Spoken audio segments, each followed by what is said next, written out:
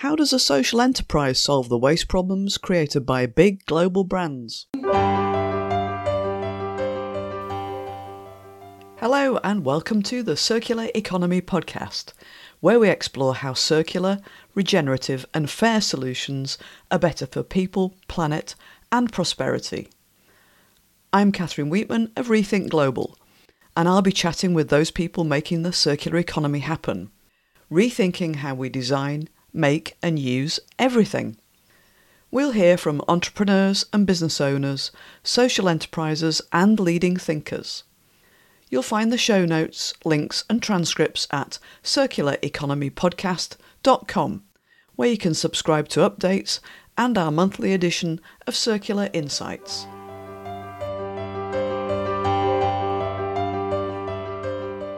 Welcome back, it's episode 93, and thank you, as always, for taking the time to listen.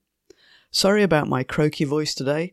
I'm absolutely gutted that I've come down with a cold for the first time since 2019, just when I was due to go to London tomorrow for a brilliant event put on by Michelle and Gemma, hosts of the excellent podcast Can Marketing Save the Planet?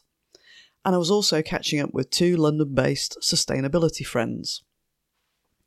In today's episode, I'm in conversation with Guglielmo Mazza, an environmental engineer and social entrepreneur. He's the co-founder and CEO of Refuse, a social enterprise based in Beirut, Lebanon, that offers community-based solid waste management services. Guglielmo works in development initiatives and humanitarian response in the field of water, sanitation, hygiene and financial inclusion across Europe and Africa. His passion is combining equitable access to resources with ecosystem justice and restoration. Refuse has a mission to work with underserved communities, enabling them to sort recyclables and get rewarded for it. Refuse says, where most people see a pile of waste, we see opportunities to improve the lives of vulnerable people. Secondary raw materials have an unexploited value. Guglielmo explains some of the issues faced by many people living in Beirut, where approximately 1/3 of the population are migrants, with many living in temporary, tented communities. Poverty, inequality, and lack of government funds are big issues, and there's also a lack of basic infrastructure, including a reliable electricity supply. We hear how the Refuse operation works, how they've expanded the range of materials they can recycle, and what they do with it all. We also find out what motivates people to bring their recyclables along to the Refuse stations. Surprisingly, for many people, it's not about the cash. So let's meet Guglielmo Mazza, and I'll catch up with you afterwards with what I took away from our conversation. Guglielmo, welcome to the Circular Economy Podcast. Hi, Catherine. Thanks for having me. It's a pleasure. And can we start by asking you to explain what Refuse does? Absolutely. So Refuse is a social enterprise. And what we do is that we run recyclables collection points in Beirut, Lebanon. People are welcome to bring us their sorted waste. They can drop off 15 types of recyclables, plastics, metals, cooking oil, paper, whatever they might have in their house or their shop.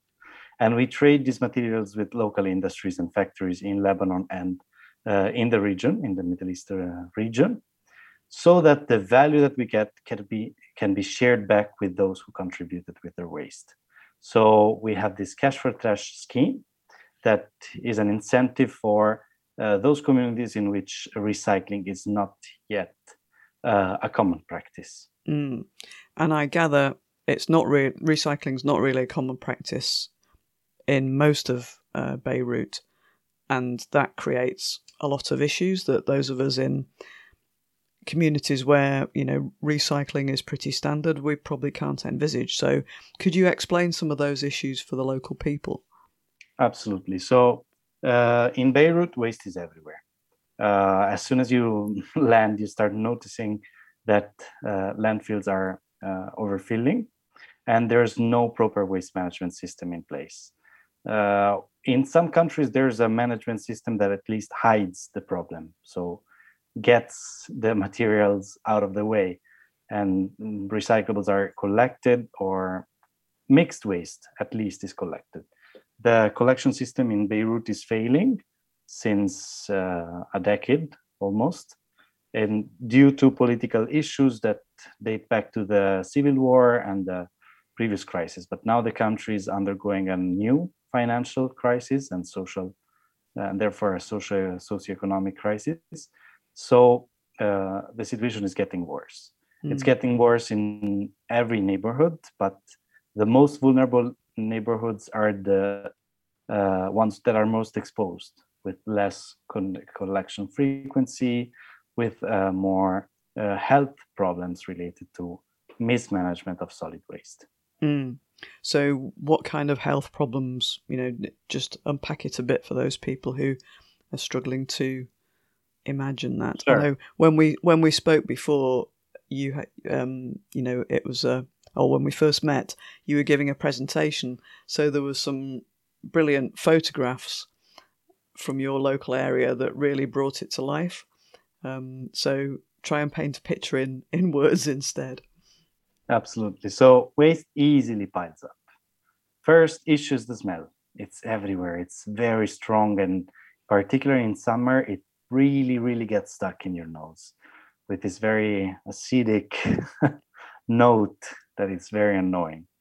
Waste brings in several issues. The first one is animals. So we have insects breeding, cockroaches, flies, mosquitoes, whatever might be related to that, but also rats and cats and dogs, and those animals that will eat the predators of these animals, since these animals are busy eating waste instead of completing the chain. And waste also contributes to floods in the municipality. So it clogs public drainage systems, it clogs roads and gullies, whatever. So it highly influences the risk of floods in the area.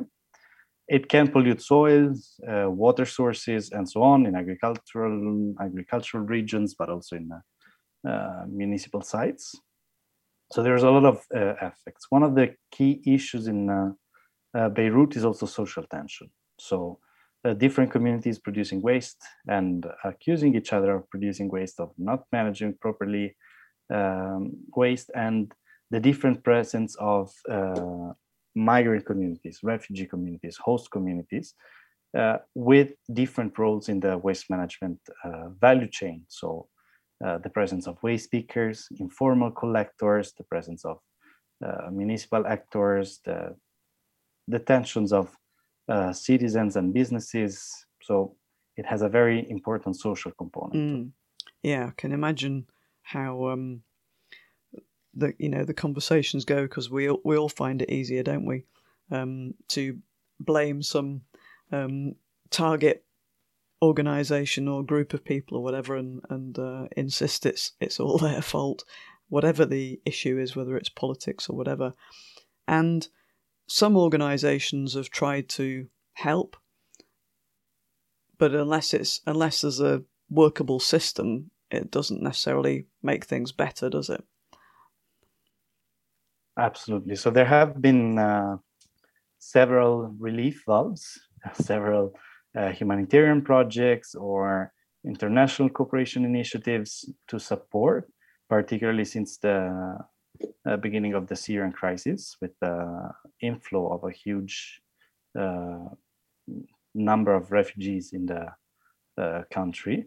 But most projects have a very time-limited spans. So a very time-limited span. So there has been the construction of broad infrastructures throughout the country with funding from large donors and agencies, but this never solved the issue because of the complexity of the problem that couldn't be solved. For instance, the fact that different religious backgrounds do not allow mixing waste. So the different cadasters of the country wanted to have their own waste management scheme without the economy of scale of a waste management system. So Lebanon is a very tiny country.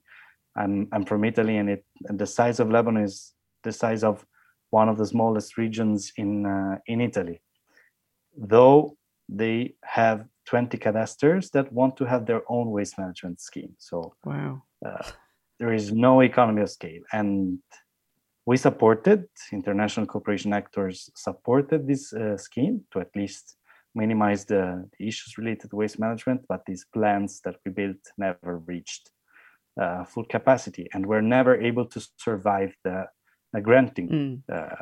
Yeah, because it just couldn't be cost Time. effective. Yeah. Yeah. So when did you come to set Refuse up? How long ago was that? So I started hanging out in Lebanon in 2019, and it was for my master's thesis on solid waste management in protracted emergencies. And I stayed in a refugee camp for 4 months, trying to understand how NGOs, how communities were responding to the waste issue. And it was from a very different perspective. I was one of the beneficiaries. I was in a tent, living with the community in the middle of nowhere, not speaking one word of Arabic. So it was a very tough learning experience, but it really showed me how wrong sometimes our answers to the problems we see are, and how needed, how important it was to think of a solution that would incentivize people. So not only be imposed as a solution to a problem that we all know that sorting and recycling waste is key. We all know that we can generate value out of that. We all know that there are very simple ways to sort the recyclables, like bins, but we never designed such system in a context where there's no space in the house, where there's floods regularly in your tent, when there's no capacity to spread sorting stations in every small refugee camp that is located in the middle of nowhere in agricultural fields. So the whole point was, how do we create a very small, tiny, simple infrastructure that convinces people to bring recyclables, to drop them in recycling stations instead of collecting them at home, because there's no space, there's no chance. And how do we engage those who have other priorities which are much more important than waste? So health issues or legal problems or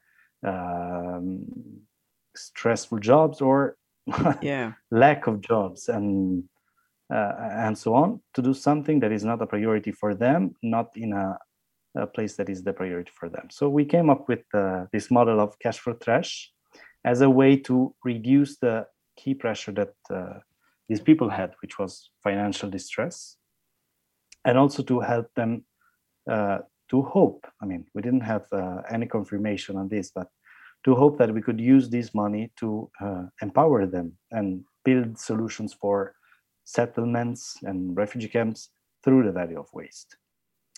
The process was long. We started in 2019 with some research. We built, we did assessments everywhere we could on the market value of recyclables, on the feasibility of establishing permanent or non-permanent infrastructures, on the logistics behind this scheme. And finally, in 2021, we decided to start, but not from a refugee camp. And we decided to start in a very, very dense neighborhood in Beirut instead, which kind of was a refugee camp. It's an area where there's a very vibrant mix of communities, but it's a stable neighborhood. Dense, messy, extremely colorful and nice. So that was 2021. And how many waste streams did you start off by offering recycling facilities for? So we started the collection of 10 types of sorted materials. We started since the beginning with a very detailed process. So what kind of things did that include? I mean, one is has multiple phases, like plastics. We don't have one plastic bin, we have 7. So we have transparent PET bottles, we have colored PET bottles or oily PET bottles, we have transparent LDPE, which is the nylon, the bags, the plastic bags that we daily use, and then colored bags. Then we have HDPE, the high density plastics. So we have a very detailed breakdown of the plastics. Then we started collecting paper and cardboard and different types of metals. When we started developing, we started differentiating the types of metals, and we had to stop the collection of glass because the market value and the logistics behind glass collection were too tough for us. That's interesting. I mean, I guess many of us would think that that would be the easy one, but then when it's small scale and you think about logistics and breakages and damage and all that kind of stuff, then indeed, yeah, and risk for the workers too. Yeah, exactly. So you got going with that, and how did it take off? You know, how did it resonate with people? Were people on board straight away, or was there a bit of resistance? How did it go? So we started very small. We rented this bakery that was abandoned, and we transformed it into a drop-off station for recyclables, which is a shop, and people could get in. And before we started any marketing campaign, we had people knocking the door with bags of recyclables. So word of mouth was really effective in the community. What we saw is that not everyone is happy of doing the effort. Waste remains a big issue for some people. It's not pleasant to collect recyclables at home, and it's not pleasant to be seen transporting and dropping recyclables. It's perceived as something that only people who are in very dire financial distress would do. Not everyone would be doing it for money. And then we started seeing more commitment of people with different interests. Not everyone is coming for the cash reward. We have people coming because they do have an understanding of environmental problems. Maybe not the full definition of climate change. Maybe yes. Maybe a perception of what is the impact on local ecosystems, not on global schemes. But it really different purposes. And the other side that we never thought of is the willingness to improve the community. So a more social push. So the capability of understanding that the system is collapsing, that there's no proper governmental response in a very harsh financial crisis. The government is not capable of improving their collection schemes. So people are seeing the worsening of the situation, and they are fearing something that already happened, which was the waste crisis of 2015. So they want to commit, and they want to do the effort, not for environmental purposes, but for living in a better neighborhood. Yeah, to make things better for the community. Yeah. So did things kind of grow steadily once you got going, or did it suddenly take off? How manageable was it? We had a lot of bottlenecks, let's say.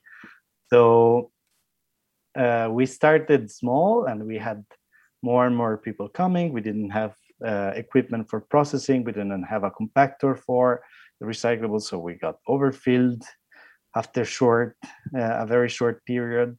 And we started having issues with some insects, and then we had staff issues. Hiring is never easy, and training the staff is never easy. We had electricity problems. The country is not full-time connected to the grid, so sometimes we had electricity just for 1 or 2 hours per day, and we could not properly operate and manage the volumes we were collecting. So we were growing, let's say, steadily, and we had this word of mouth was expanding and bringing us more people, but we also had several logistic issues that we had to adjust, and we had to tweak the system a bit several times to make sure it could work. So you've been learning fast through all those.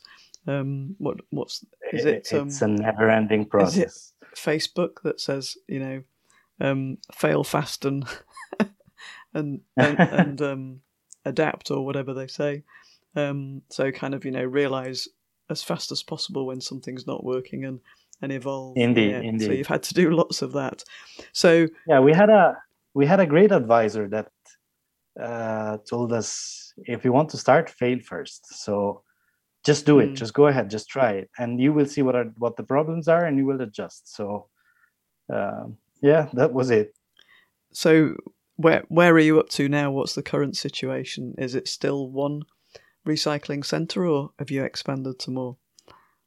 So we expanded to a second collection point in a very similar community, not far from the one we were operating in. And so we have an increasing population served, and we have a much bigger storage space where we will experiment some new technical solutions for waste management, maybe not only compressing, also shredding recyclables to increase the market value and increase the chances to sell these materials to industries in need for secondary raw products. So we will expand, and we have a third collection point under construction. Let's say we finalized agreements to let it start, and we're gonna expand. So this was the goal for the year: having 3 collection points up and running, and understanding also the complexity of managing more than one space for recyclables in different communities where you need different marketing messages. So you need to speak in different languages. We need to speak in Arabic, Armenian, in English, sometimes some communications in other minor languages, depending on the community we serve. So once we will be able to do that, we aim to scale up fast and hopefully have 15, 20 collection points next year. So the more you explain about it, the more complex it sounds. So now you have 15 types of waste and 2 collection points and another one as work in progress, in implementation. Are you how does the cash for trash element of it work? Do people just turn up and you pay them there and then, or is there a sort of electronic wallet system? How does that work? We do have an electronic wallet system. We have a software through which we check all the drop-offs. We measure everything we receive divided by fraction. So paper, plastics divided by type. We weigh everything as soon as people drop off. And we ask people to drop them off sorted. So we have a community that switched from 0 sorting to knowing 15 types of materials, which is great. And we measure everything on their account, and we give cash whenever they reach a certain boundary. Right now it's 50,000 Lebanese pounds. The market value changes fast because of the inflation, but it sums up to, let's say, $1.50, $2 right now. Okay. And in terms of selling the materials to industry, how's that progressed? So we at the beginning we started with one buyer. It was a Palestinian NGO that operates in some areas of Beirut, and that was already in touch with several buyers in industry. So we were selling everything through them. Now we are moving to different buyers. So we scouted over 30 different industries for different materials, and we are expanding the market. So we have a person working almost full time on this, on the market assessment, to negotiate prices and deals with buyers. The main complexity is that there's a very strong fluctuation of prices that depends on different factors: the distance, the availability of fuel for transportation, the cost of labor, and the inflation rate in Lebanon, which is daily changing. So we have to adjust regularly to that, but also the international fluctuation of prices. So the influence of COVID and the influence of the lack of materials related to worldwide crisis happening, and we all know the situation abroad. Yeah, exactly, and putting pressure on fuel costs and so on. Indeed. As people compete for fuel from different sources. So yeah, I can.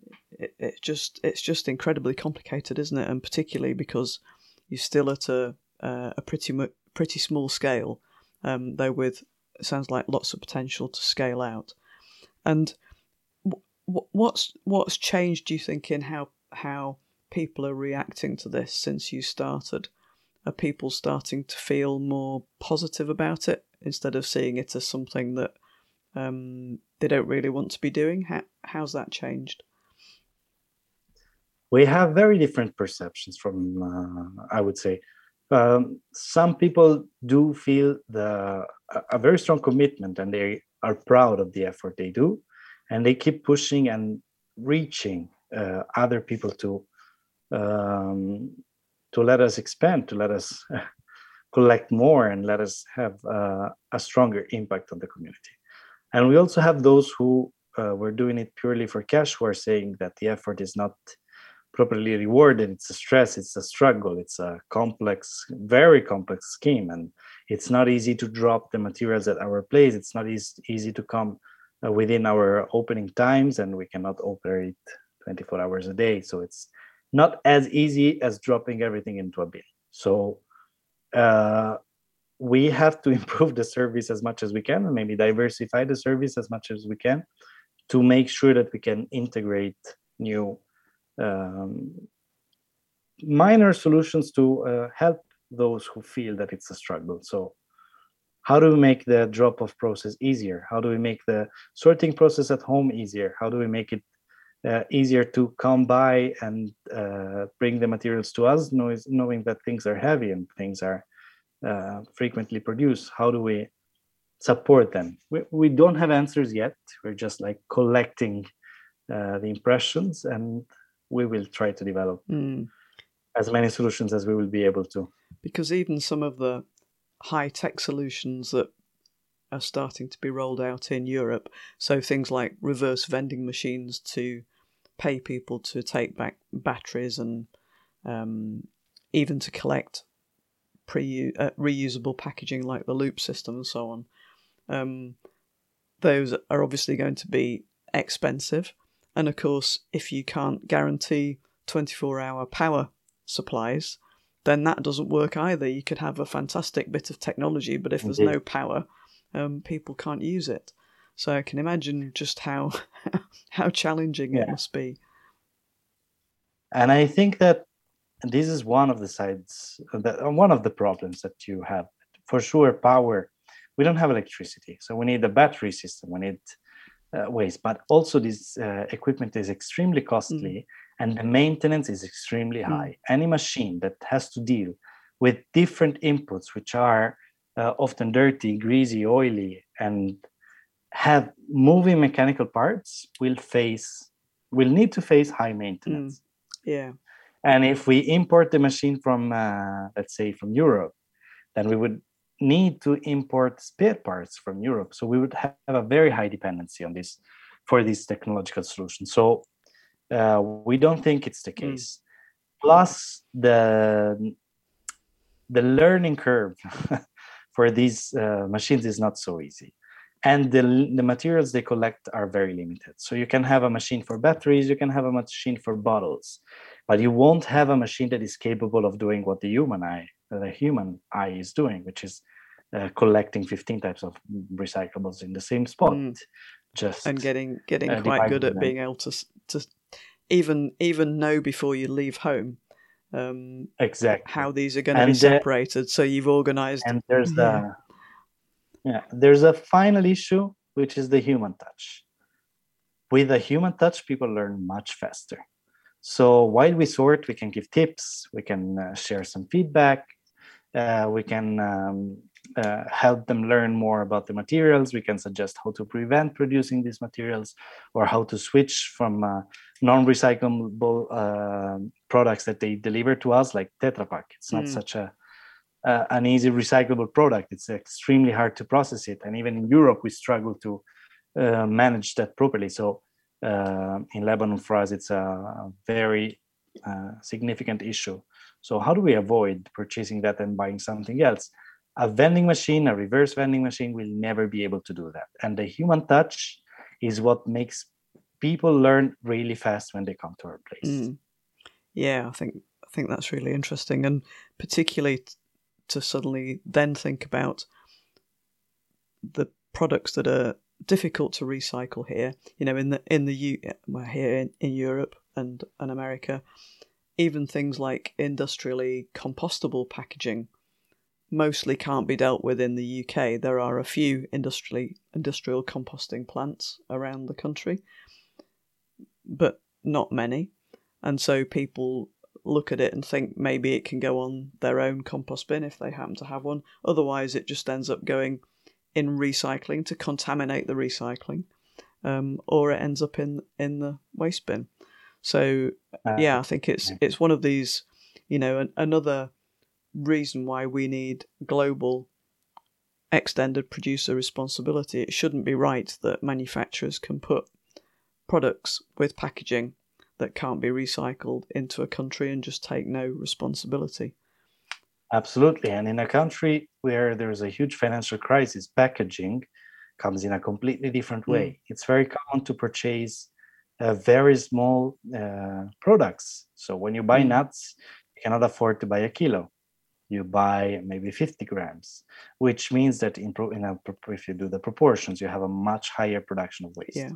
Plus, high-end communities can afford to purchase products with a certain type of packaging. Imagine aluminum cans.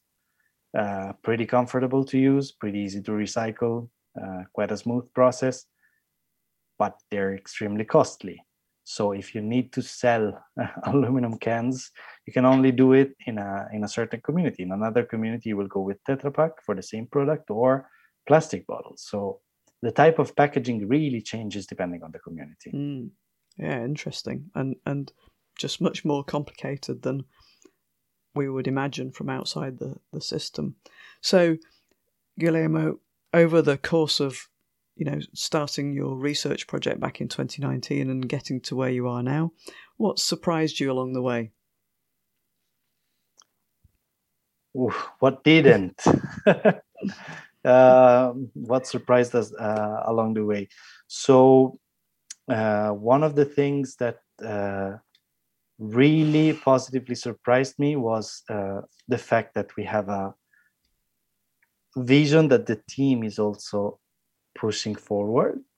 So we built a team engaging people who don't always have experience in the sector that we work in, but that rapidly got engaged in this very long-term vision that we have for a more sustainable and more circular community in which we operate. So this was a very positive surprise.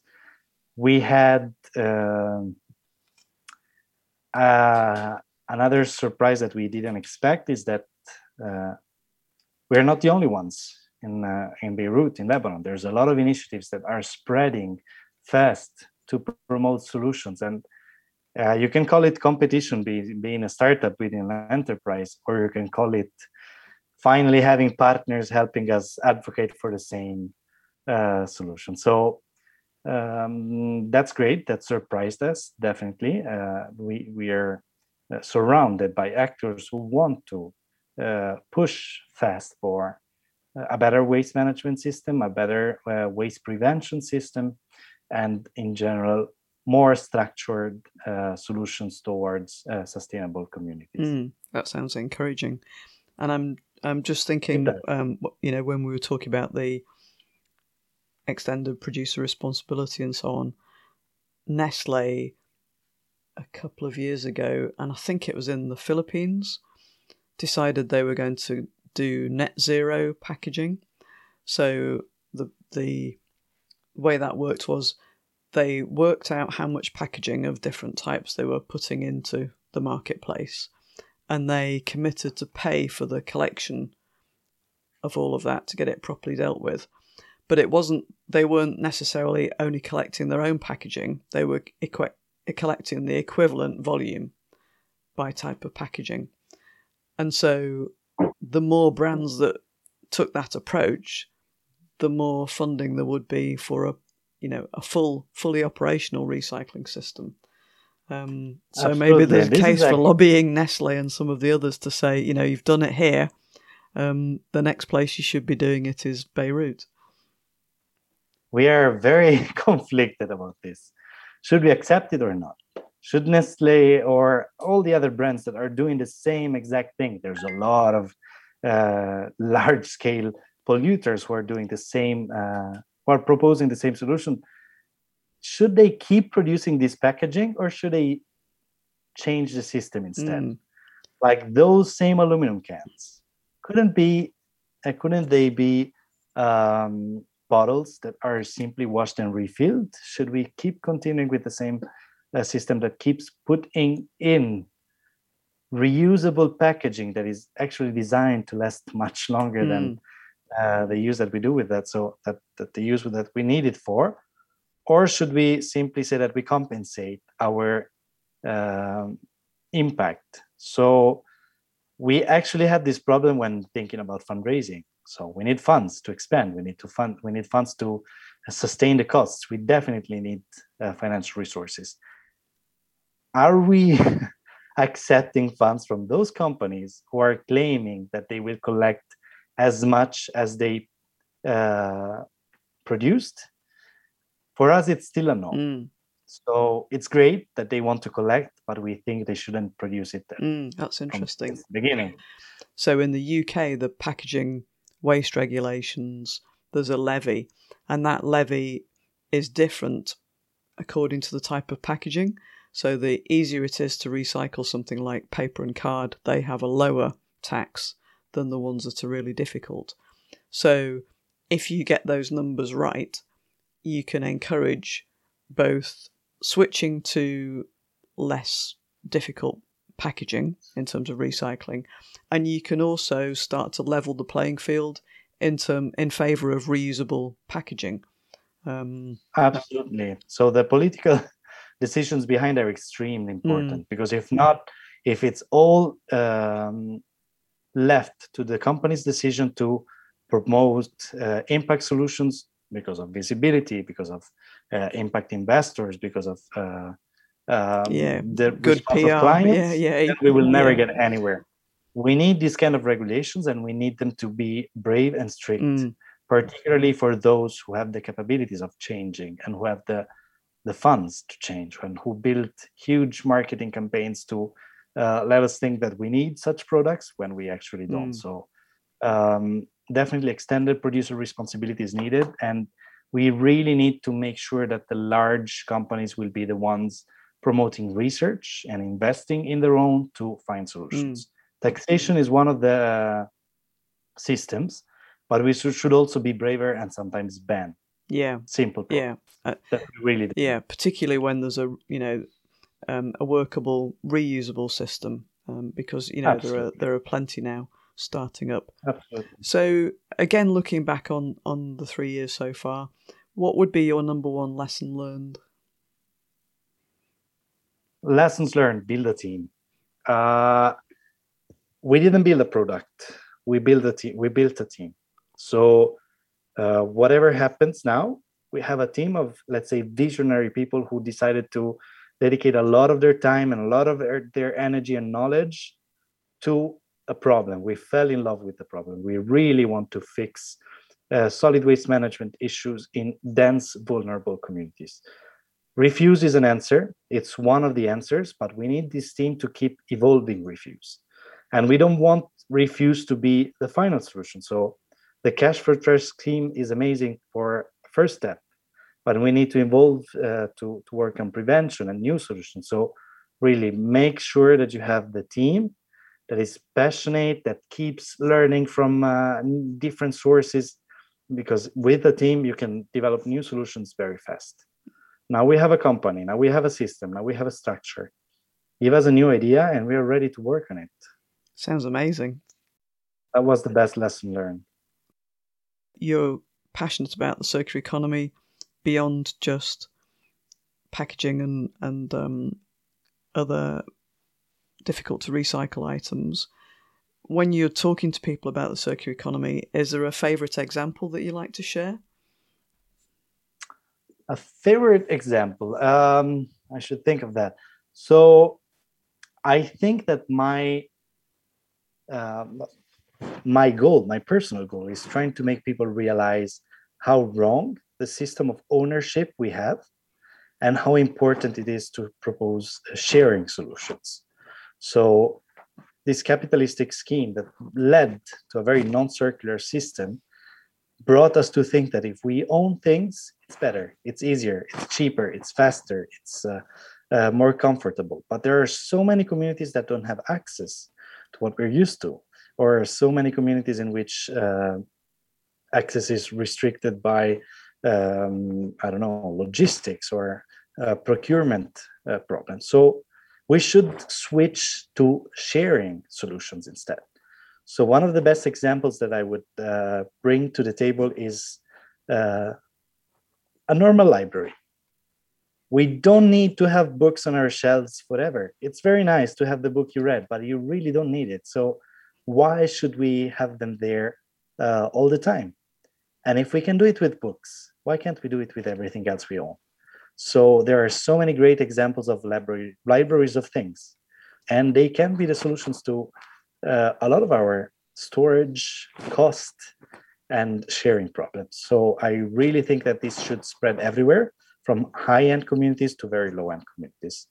I can cite two examples. There's one in Bologna, in Italy. It's called Leila, and it's purely a library of things. You can rent things to go hiking, you can rent things to cook, you can rent electrical equipment that you would not need full-time, like a drill. We use it maybe once per year, twice. I mean, I'm a bit of a handy person, so I use it often, but I really don't need it every single day. So I could borrow it. And that's a great place where you can go and rent out whatever you might need. And another very nice solution is called Tulu. And what they do is that they create sort of shelves with a very easy app that allows you to unlock these shelves and rent some things, like a very cool, very powerful vacuum cleaner. What's the name? That's it. So a great vacuum cleaner. And you don't need that full time. And maybe you have your own and it's a bit old. And sometimes you need to do something bigger. You need to clean better. And you can rent it out for 1 hour, not more than that. And what they do is that they put these systems into large buildings or into places where people concentrate. So that there can be the food processing machine that you would always wanted to have and you would use once per year. So it's really great that they found this very simple, very minimal scheme to rent out things inside your building, so extremely accessible at affordable cost. What I really love is that if we learn what sharing means, it means we also focus on taking very good care of the things we own and only purchasing those things that will have a very long life. So those who will put pots in the shelves will not put cheap pots that will need to be replaced every now and then. They will purchase much better quality equipment and pots and drills and so on. So we also push for the production of more of better quality items and repairable items and washable items and so on. So we also stop the issue of producing cheap so that everyone can access. Exactly. Yeah, cheap stuff that is really a false economy. You know, you think it's cheap, and then you find out it's only lasted, a quarter of the time of the slightly more expensive one. Yeah, thank you. So, Guillermo, how can people find out more about Refuse and get in touch? So you can check our Instagram page, refuse.lebanon. You can check our website, www.refuse.eco, and you can reach out on Facebook, on LinkedIn. It's very easy. If you just look for Refuse and that Lebanon next to it, Refuse should come up. So happy to have your impressions through our channels. Thank you. Yes. So I'll share all those links in the show notes, and I really look forward to seeing what happens next. It sounds like you've got an amazing team with lots of energy and now an engaged community, and some of the complexity of the challenges that you're trying to solve across different cultural groups and the different types of waste, and yeah, it's just mind-blowing, but it sounds like you've made an amazing amount of progress so far. So I'm sure you'll go from strength to strength over the next few years. Thank you very much.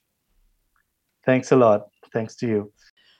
I was struck by how overwhelmingly complex the multiple challenges faced by the community in Beirut feel. Not just the lack of waste collection and recycling infrastructure, there are multiple languages and cultural issues with how waste is perceived. Most people don't have access to transport, there isn't a reliable electricity supply, and much more. It really does fit the criteria for a wicked problem. I can imagine that many other countries face similar challenges, and yet the multinational corporations, in particular big food, cleaning and personal care brands, all sell their products in packaging that they know can't be recycled in that country. And yet they're not taking responsibility for funding the collection. They might allocate some corporate social responsibility budget to help in organise or promote litter picks and gain positive PR from that. But that's not taking full responsibility for what they've done in the pursuit of profit.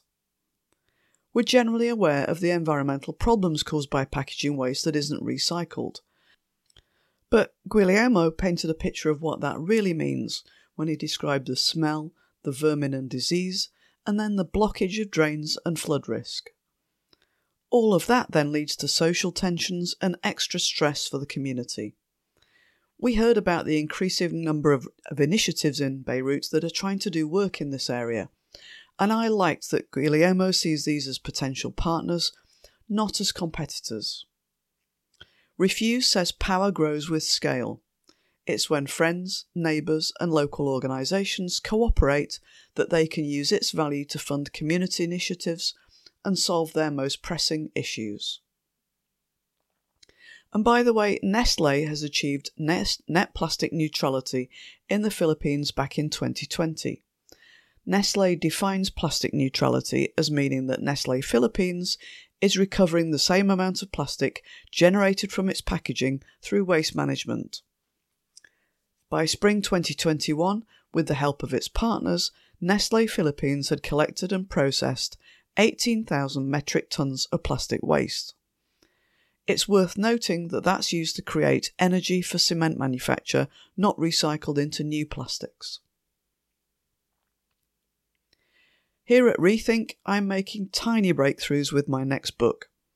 My revised structure feels much better from the reader's perspective, but means that every chapter I've written so far has to be reworked substantially, with quite a lot of content that'll have to be killed off, or at least cryogenically frozen. So that's it for this episode of the Circular Economy podcast. Thank you to our guest this week, Guglielmo Mazza, founder of Refuse Eco, and thank you for listening. Thanks also to the team at Essex, University of Trento, for making this episode possible. As always, you can find out more, follow Refuse on social media, and check out the other links we mentioned in the show notes at circulareconomypodcast.com.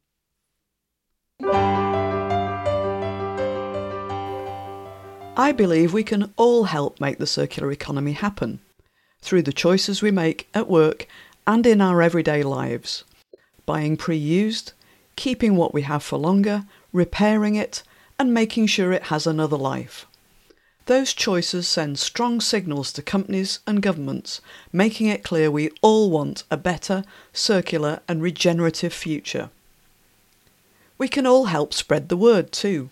Talk about the circular economy and help other people find this podcast by leaving us a rating and a review on your podcast app. Email a screenshot of your review to podcast@rethinkglobal.info and we'll give you a shout out on the show. We've made it easier for you to find episodes on the key circular economy strategies, or for a market sector, or specific countries. Check out our interactive podcast index.